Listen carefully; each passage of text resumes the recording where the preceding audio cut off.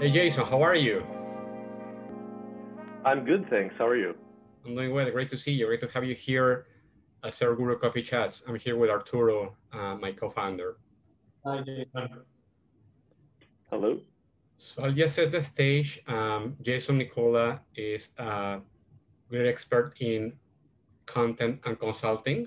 He started his journey on that arena, but in the past, he's worked for multiple companies in consumer finance, lending in the US and the UK, including some B2B companies. I'll let him explain his journey and his expertise, but I'm very, very pleased to have him joining in several Guru Coffee Chats. Yeah, absolutely. Thank you for that introduction. As Alfredo said, I've been in sort of the digital marketing and consumer finance, consumer lending spaces for just over 10 years now, which is hard to believe when I say that out loud.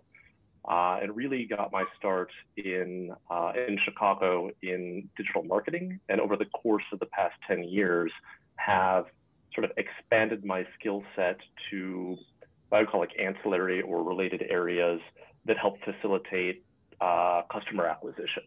So that could be aspects of product management, as far as how do you work with developers, QA to actually build and deploy features. It could be more product design, product marketing questions around what do consumers want, how do you position it versus competitors in the marketplace, what actual language do you use to talk about it. And currently I work as both consultant and content producer. So I run my own newsletter, which is focused on fintech and banking. And then I also work with clients on an advisory or consulting basis for these kinds of topics or projects.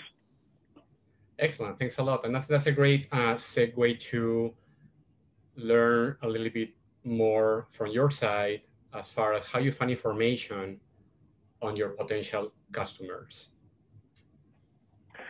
Yeah, so I kind of split that into two buckets, right? One is, me as a sort of standalone business, how do I find information or go about sort of building a pipeline of potential customers or clients that I might consult with? And then the second is, in the practice of doing that consulting or project, how do my customers find customers? Mm-hmm. So let me start with the first one, and if we want to talk about the second, we can as well. So, for myself, the first question is defining who is a potential customer or client of mine. And primarily, I've been working with companies in the financial services space, right, which makes sense given my background. And when I think about how do I find them, and my initial point of contact is typically, founder, CEO, or potentially investors, so VCs who are investing in startups. And I found that a really good way to both sort of gather information as well as develop those that sales pipeline, is go where your customer is, and that's true whether you're doing B2C marketing, which is my background, or B2B marketing, which is what I'm doing when I'm sort of selling myself or selling my consulting services. In some of the places I've found that have worked well, right, are, and it's not secret, it's not any big secret, but LinkedIn, right, where do founders, CEOs, executives spend time and gather their information? Mm-hmm. Twitter, which is, I sort of think of it as a less formal and faster velocity subset of LinkedIn, right? And also Slack. Right. A lot of people are not aware there's sort of private Slack communities, or call it semi-private, semi-public, that foster discussion, networking, and particularly in this sort of COVID era where in-person meetings are limited, travel is limited. I found that all three of these have been a really great channels to both network, identify what the needs are in the marketplace, and sort of build my call it sales pipeline or consulting pipeline. No, that's a very good point. And I would say the pandemic has helped reach out people that you wouldn't be able to reach otherwise, because even though you're not traveling and going in person to meetings or conferences and whatnot, many people, many professionals have been available over these social media platforms, and both public but also private communities such as Slack. So thanks for that. How do you manage in this plethora of information to filter what adds value from the, the noise or the clutter, if you will? That is a really good question and a really big challenge. If I think of the types of information I'm consuming, and right now I'm really thinking about the newsletter I produce. How do I think about sourcing information and then sort of evaluating or putting that information into context, right? So I mean, there, is far too much information being generated to consume and sort of process on a daily basis. So the way I sort of think about approaching that are, what are my sort of like secondary or intermediary sources? So basically, trusted, legitimate business publications that are writing about the industry that I'm focused on. So fintech, to some extent, regtech, or the regulatory technology startup environment, and then sort of the spheres that impact that. So that could be, politics. And today, as we're recording this, the Senate runoff races in Georgia are happening. That potentially has a really real impact on what kind of legislation is introduced, what can pass, who Biden can appoint rather, and that impacts, the businesses that I work with or advise. So I mean, I approach it as sort of secondary, using trusted publications that sort of act as a filter to highlight the most important developments. And then I like to actually, time permitting, go to sort of the source of truth or whatever document or event they may be reporting on. So an example of that is yesterday, the 5th of January, there was a task force report put out by the CFPB. The thing is like 900 pages. Nobody has time to read that, including me. But if you're relying on, Bloomberg or American Banker or somebody to sort of intermediate this, you're getting sort of their perspective or their whatever points they think are sort of most salient, which depending on the business you're in, may or may not be the points that you care about. So time permitting, I like to sort of go to the original source document to really sort of dig into, well, this is what people are talking about, but what's really happening here? And then how does that impact the kinds of businesses, the kinds of companies that I work with or aspire to work with? Jason, and in terms of the way that you add value through your newsletter, is that just kind of the curation process of selecting what type of information you're sharing with the people that have subscribed to your newsletter? Or do you actually put, create like a new piece of content and give it like maybe some,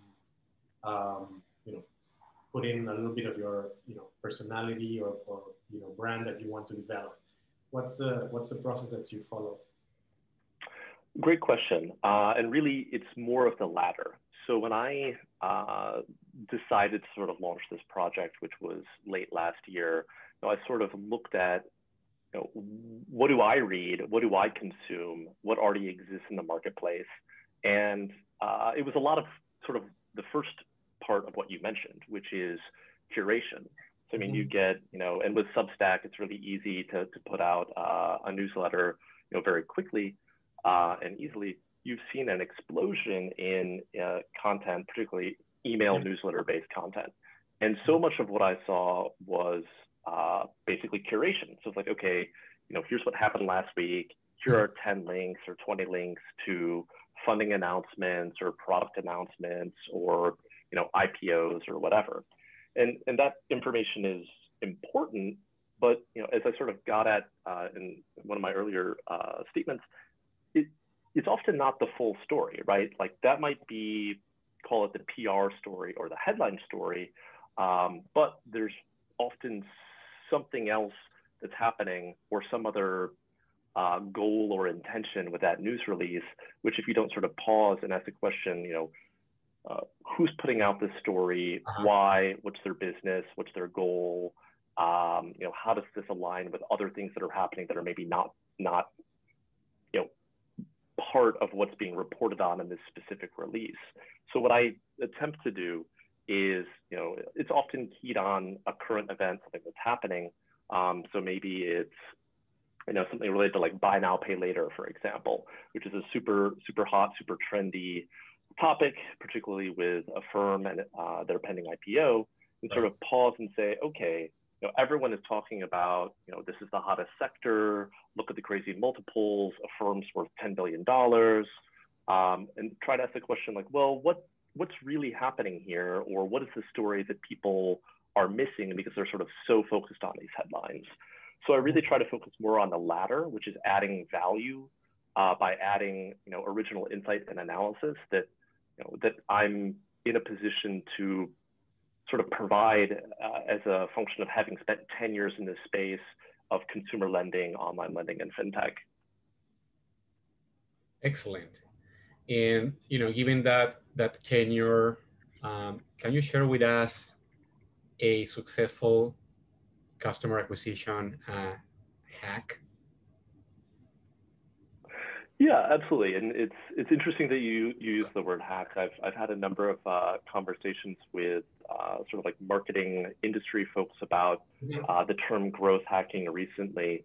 And for those who may be less familiar, that term really comes out of sort of early Facebook days, and it's an intersection of how do you use attributes of sort of product and product design to drive customer acquisition. And one of the sort of old school examples I always give is like Farmville, right? And I'm dating myself a little bit here, but Farmville was able to very rapidly and very cheaply, if not almost for $0 cost of customer acquisition, get customers because they built it into the mechanics of the game, where if you sent your friends a request and they joined, you'd get a certain amount of points. I think a sort of more modern version of that is what Robinhood did pre-launch. In some respects, I'm not the biggest fan of Robinhood's business model, but that's a different question for a different day.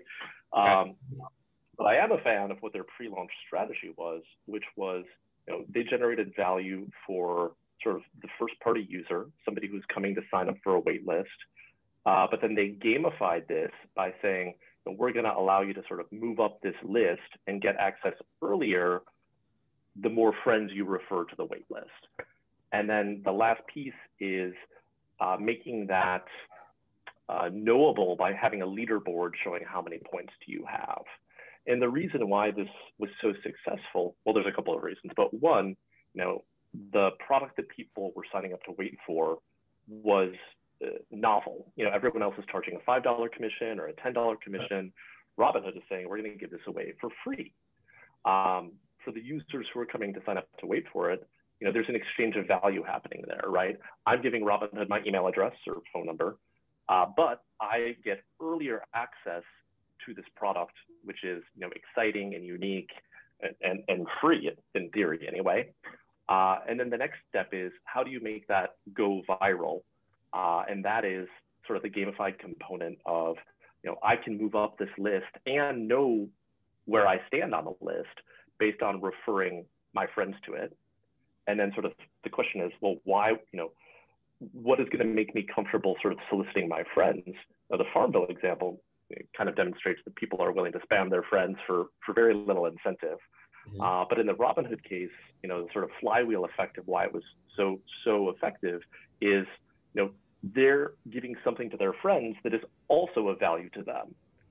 So I think it's a really good, call it marketing case study of a growth hack or a viral marketing program that generated value for everybody that was sort of participating. The company, the sort of first user, and then the flywheel effect of the users that they're recruiting downstream.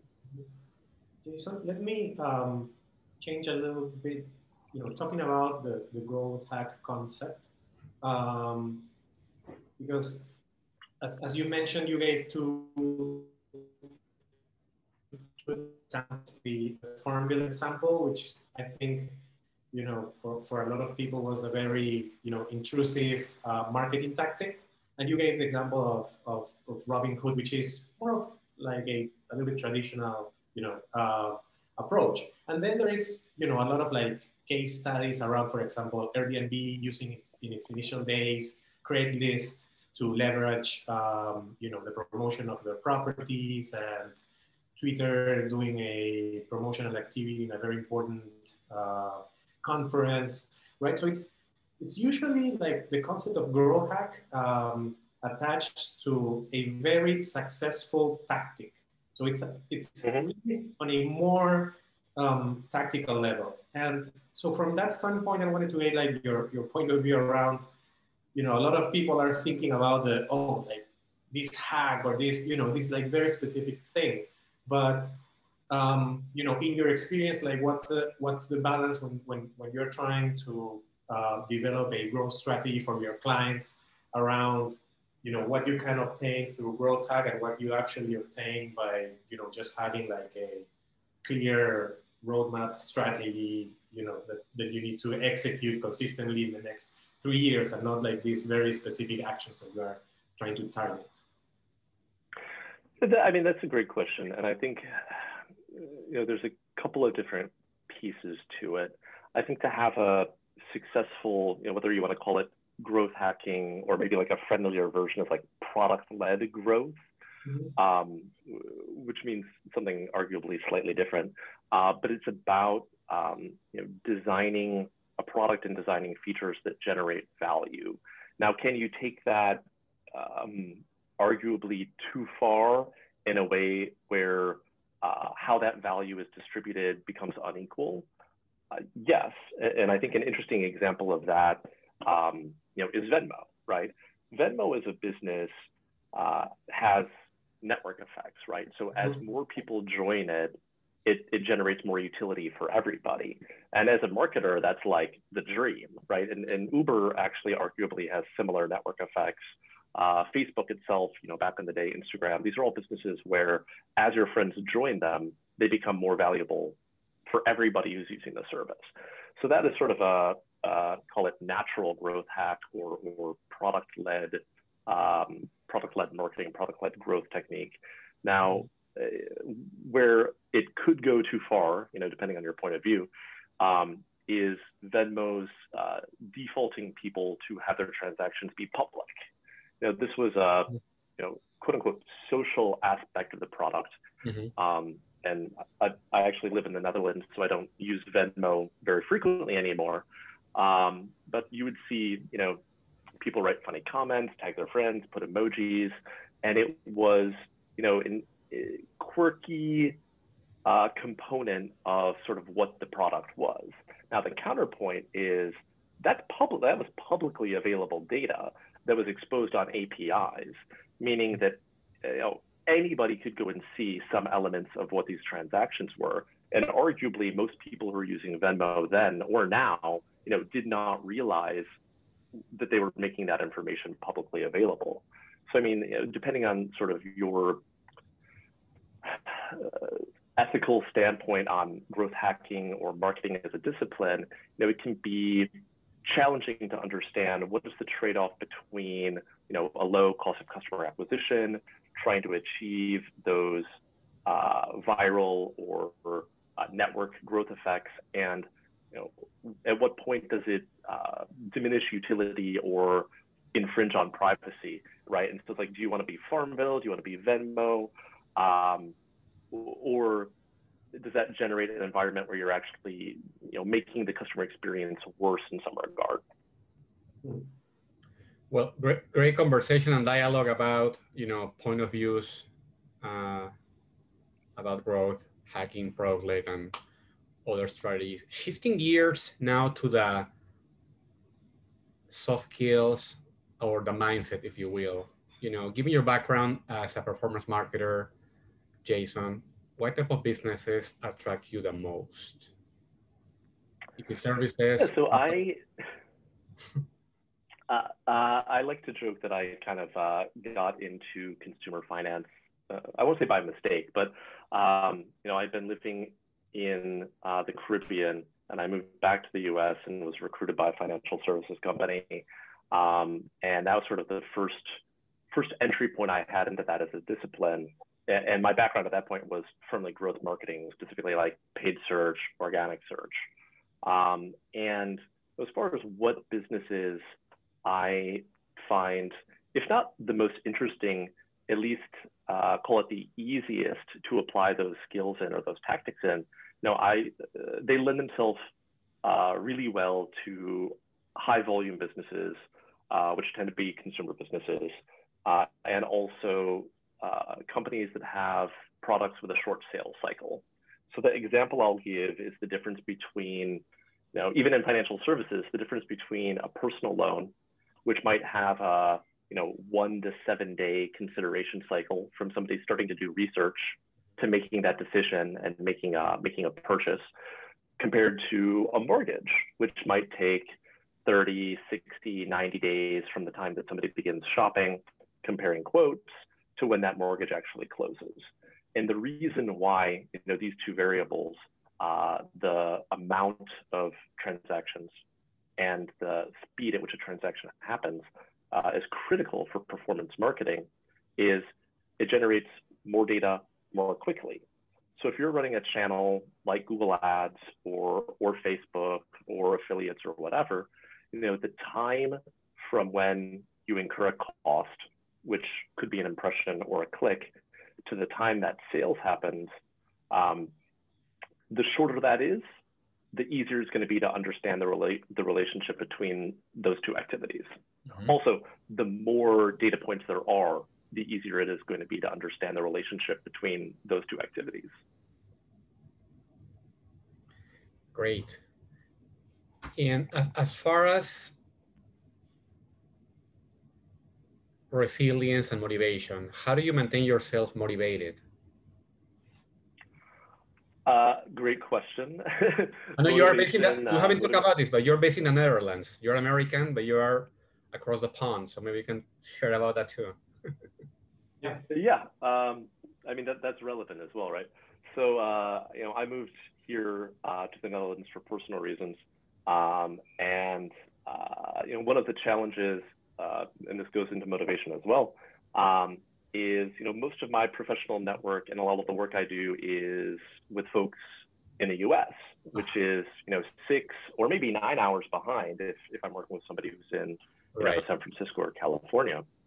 And, I find that maintaining motivation for me, a key component of that is being part of an ecosystem, right? So, I mean, it's easy, particularly during this sort of like COVID situation, and I'm working from home 100%. Right. It's really easy to spend the entire day and not see another person. And so I find that by carving out time to have, conversations with people, preferably like this, face to face, even if it is on Zoom, is a really great way to keep myself grounded and motivated, and exposed to sort of new and different ideas, right?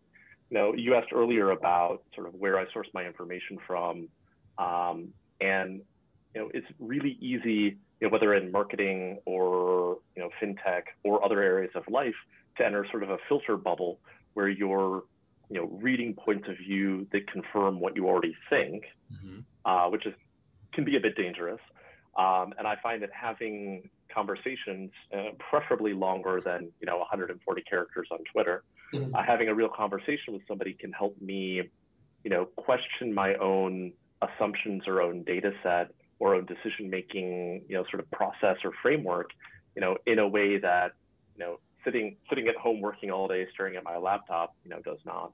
So to go back to your original question, as far as motivation, I find being able to interact with other, thoughtful, experienced, skilled leaders, whether it's in my own industry or in different industries, is a key way that I keep myself motivated. That's awesome, great. And well, we appreciate your time. I know it's later there in Europe. In terms of setbacks, what has been your biggest setbacks as an entrepreneur, and how did you overcome that? Great question. I think everyone in life has experienced setbacks. In my course of work as an entrepreneur, as a consultant, I've had relationships with clients that didn't work out, and that's never a good feeling, right? As whether you're an employee or a consultant, you want to make sure that you're generating value for your partner, whether that partner is an employer or business partner or firm that you're advising. And it's never a good feeling when that doesn't happen. But I think the lesson I've learned from that experience or experiences like that is you don't have control over everything. Now, if there's a change in the composition of a board of directors, or if there's turnover in a management team, as much as Silicon Valley or tech likes to describe itself as a meritocracy, so much of business is personality driven and is about finding who do I work well with, who do I not work well with, communication. As cliche as that may sound, and there are events that are outside of your control. Right now, I think that's true for literally everybody. There are a lot of events that are outside of our control, and when that changes or impacts a business relationship or a working relationship, you can't let it get to you, or spend a day, lick your wounds, and then be like, okay, you have to move on and go to the next thing. And not that you can't learn from those experiences, you can and you should, but sometimes, circumstances change or counterparties change, and the relationship isn't, what it is when you started, and, learn your lessons and move on to the next thing. I can relate to that too. That's happened to me in the past as well. It doesn't matter who's at fault, but we could be a blow to the ego sometimes. But to your point, it's about moving on and, carry on. I like to ask this question to my interviewees is, what's your favorite book, one that you've come across recently, and why? Yeah, so this biased by my geographic location, but I have been very slowly making my way through historical book about Amsterdam, which is called something like Amsterdam, A History of the World's Most Liberal City, liberal in the lowercase L sense. And it's interesting in that so much of, I think Amsterdam has had an outsized impact both on political systems as well as economic systems. So, there have been some really interesting sort of structural developments, right? So some of the earliest joint stock companies, like the Dutch East India Company, Dutch West India Company, these formed the ideas of owning stock in a venture. And then the world's first stock market, stock exchange, also was founded in Amsterdam as a way to trade these shares. And these are ideas that are still, not still with us, more prevalent than ever. When you start thinking about things, whether it's Bitcoin, or crypto assets, cryptocurrencies, or something else I was reading about recently, ISAs, income share agreements, which is a way of basically selling a right to your future wages. All of these ideas stem from the idea that you can create an extraction layer on top of some sort of asset, whether you call it a share or a token, something like that, and then, trade this through some sort of exchange, and that creates a marketplace that allows you to value it as that value changes over time. So yeah, I am slowly making my way through that book, but certainly some interesting facts that I did not know about the Netherlands. Very nice. We'll look into that. I have one more last question for me, and then I'll pass to Arturo. Is there any fun fact that people don't know about you?